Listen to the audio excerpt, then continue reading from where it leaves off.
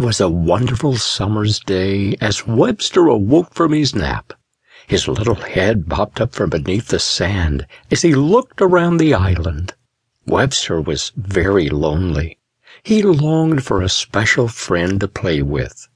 Webster began to walk around the island to see if he could find someone to play with.